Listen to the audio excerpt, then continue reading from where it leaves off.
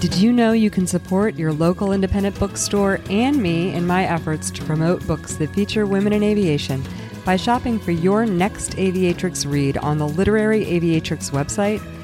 I built the website to serve as a central source to search and find books featuring women in aviation, and it was important to me to offer you the opportunity to buy from independent sellers. If the book you're interested in is available on bookshop.org, you'll find a link to purchase through my affiliate account on my website, which means I'll receive a small portion of the sale to support the content you love. Blue skies and happy reading.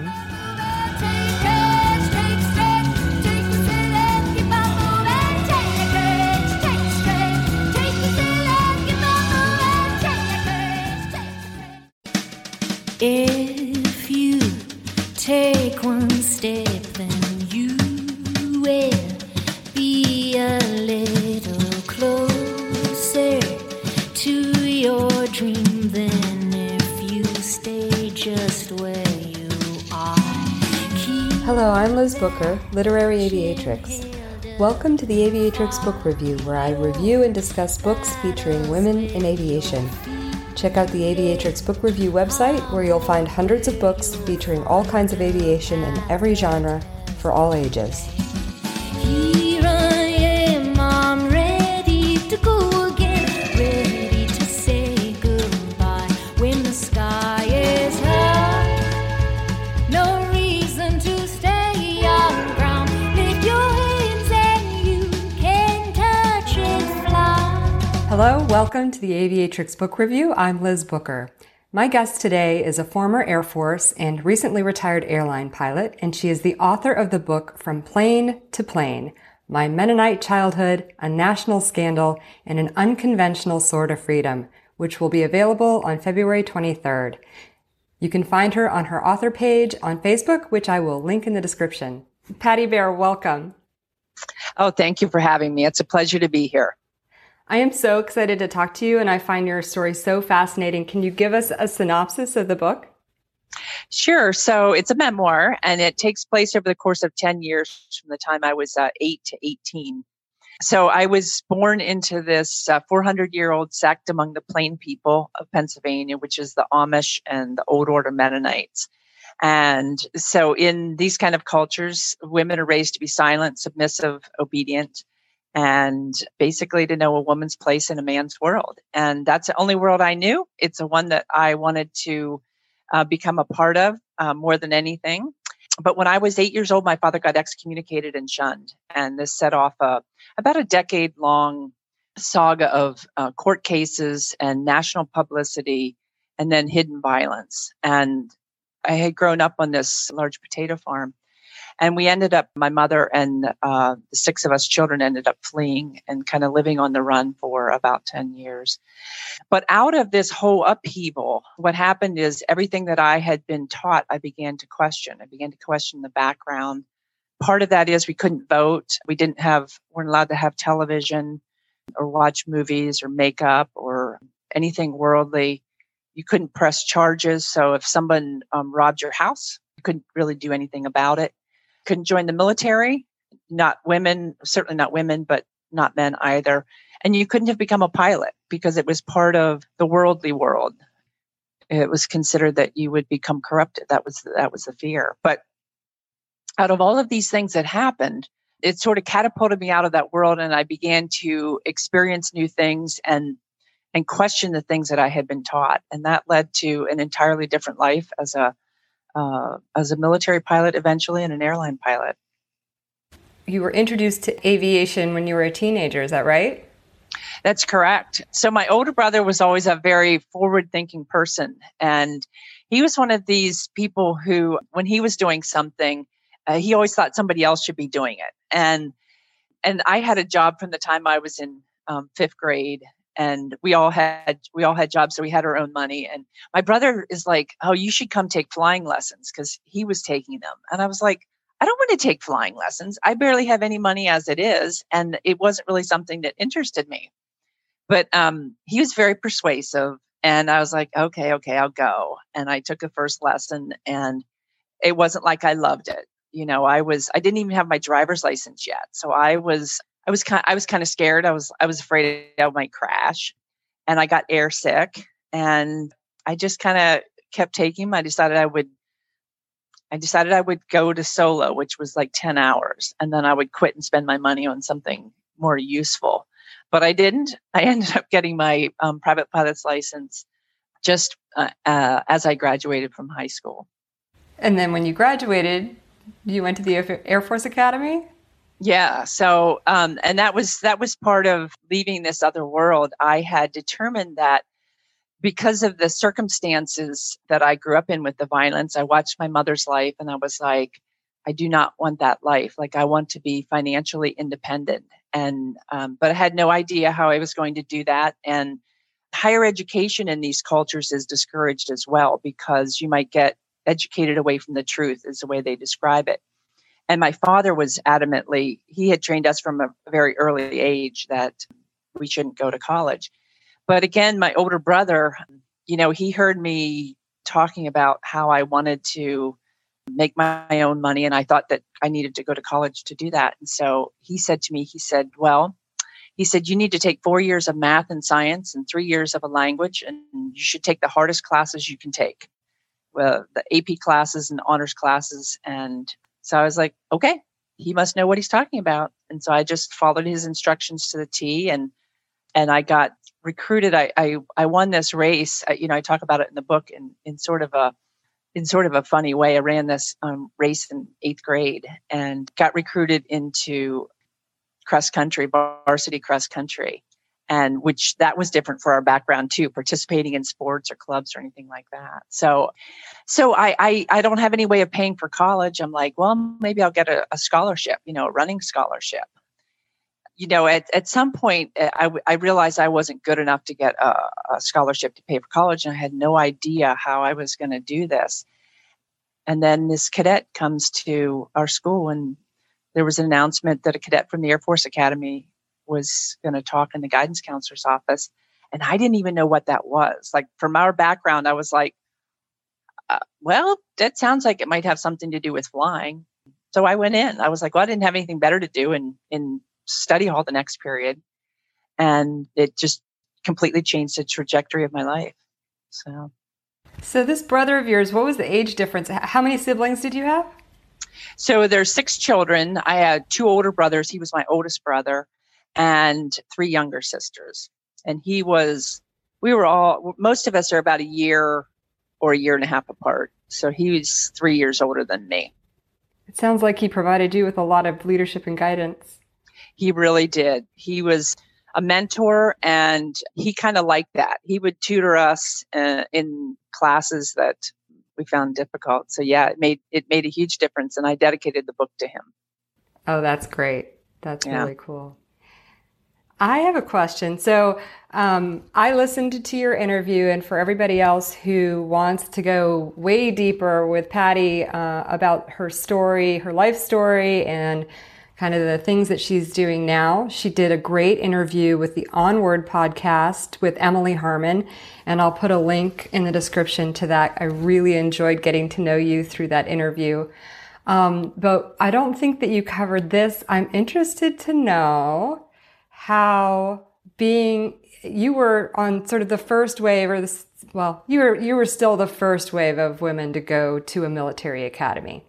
You weren't the first year, but the first wave. And I'm really interested to know how that culture compared. I mean, did you see any parallels in the male-dominated culture of a military academy, of aviation, military aviation, to your childhood? Yeah, that's a great question. And I actually talk about that a little bit in the book, at the end. So, and I got to the Air Force Academy just as the third class that included women was graduating. So it was still pretty early in the cycle. So coming from that background, I go to the academy, and I worked so hard to get into the academy. Like I talked about nothing else for a year and a half, and my brothers and sisters were all just kind of tired of it. They would like roll their eyes like, oh God, can't you talk about anything else? So I was so over the moon when I got in, and I couldn't afford to go out and visit. So I'd never been there. And I go out, and I my mother wore these long dark dresses and a black bonnet and a white cap. And everywhere we went, she stood out. I know one time when we went to school, some little kid yelled, "Look, there's a pilgrim." So, and this was from having been in the national news, this was a very searing experience. So naively, I thought when I went to the academy that I wouldn't stand out at all. Like I was going to be anonymous, right? So you look at it now, you're like, well, you're only 10%. Of course you're going to stand out. But I didn't, it never occurred to me. So it was a huge culture shock when I got out there to face the hostility. And so there were a lot of parallels. There was that, that you didn't belong there. That I remember some guy telling me that we women were just there to get a husband. And I was like, well, what? They're just such easier ways to get a husband, Yeah, there were a lot of parallels. And, you're just kind of confronting that entrenched mentality. Yeah. Well, thank you for breaking the way for the rest of us. We appreciate it. We're still working on things. we are indeed. It's kind of amazing to me, 40 years later that, we've made progress, but it's been glacial in my estimation. Absolutely. I agree. So you decided to write a book. When did you come to that decision, and what were you trying to accomplish by writing this? So, I had decided that I wanted to write this book a long time ago, and I really don't. It was decades ago, but it was just a question of when the timing was right. And what did I want to accomplish with it? There were two main things. One, it was an accountability project. So, readers will see in the book there was this national story that was very searing, where my mother and even us children were vilified in the national press. And it felt very unjust. And so I always wanted to set the record straight. A is just as a matter of justice, and B, for the next generation. And I think that's something that's important to do. The second reason was I wanted to show this path that, it's kind of a path of magic and mystery, but it doesn't always look sparkly, and it's this idea that sometimes trauma can be a liberating path. Because one of the things I was always aware of is that without what happened as a child, and without the severity of it and the length of it, I would have joined. I would have had my mother's life. I've always known that. And not only would I have had her life, but I would have, my desire to follow the rules or to excel, to achieve, I would have been one of those women that are enforcers of these kind of cultures, the Aunt Lydias or the Serena Joys in The Handmaid's Tale. And it's not something I'm proud of, but it's like, that's what I would have been, So that was the other part of it, to show how this path, how sometimes the things that happen in life lead us out and toward freedom, even though they're not that much fun to go through. Wow. I didn't grow up anything close to the culture that you grew up in.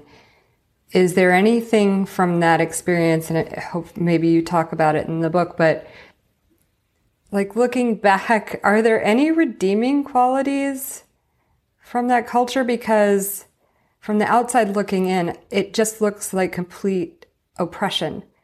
Do you look back with any light on, the culture, or how do you feel about it? So this is a culture, it's interesting that that's your perspective, because so many people idealize this culture, and because it has a very bucolic look. And I write about that in the first pages. It is some parts of it are a very bucolic existence. There's very much a rhythm. You're very grounded to the land, nature, farming, that sort of thing, in the seasons. And so I think that, is there anything redeeming about it?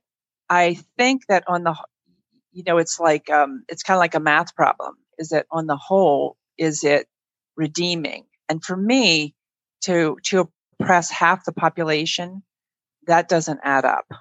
And you can have these other things. You can have the bucolic aspects. You can have the simplicity without that. So that's kind of where I come out with that. Wow. Do you maintain any connections to that community at all? Yeah, that community is interesting. So if you join it and you choose to leave or you get kicked out, you get excommunicated and shunned, which is what happened to my father. My mother eventually left, and so the same thing happened to her, although it bothered her a lot less than it bothered him.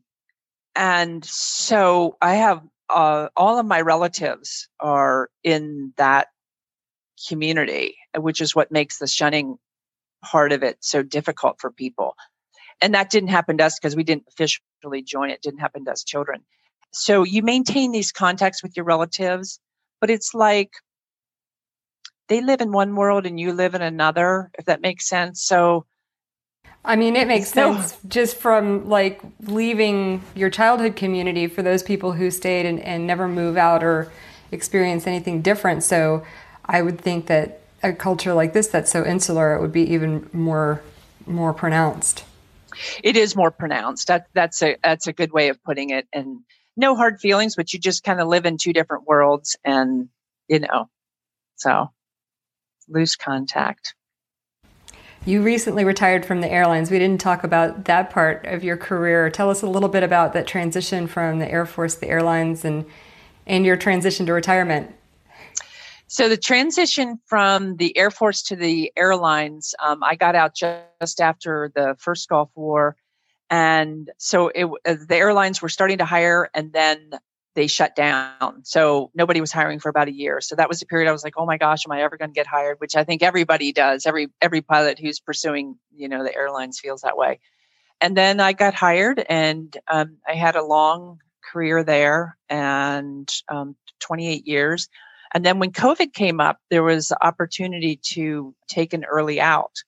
And I did what I've always done in my life, which is I just kind of pay attention at this intuitive level. And it was like, it just felt like the right time to leave.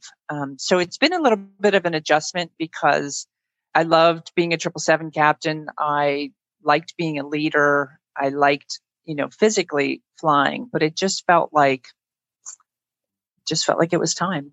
And so, and did you have the book already written before you retired, and you were planning to put it out already? Yeah. So I finished the book. I finished my part of writing it last spring, and then I had it professionally edited and had my mom check over, make sure the facts were correct and things like that. And yeah, so it was going through this process and was going to be coming out anyway. Yeah. And it comes out on February 23rd, is that right? It does indeed. Very excited about that. Would you mind sharing a passage with us so that we can get a feel for the book? Sure. I'd never wanted to leave that bucolic life of bare feet on a country dirt road, the chorus of birds in the meadow, or swinging on a rope above the creek and jumping off at the highest moment in exaltation.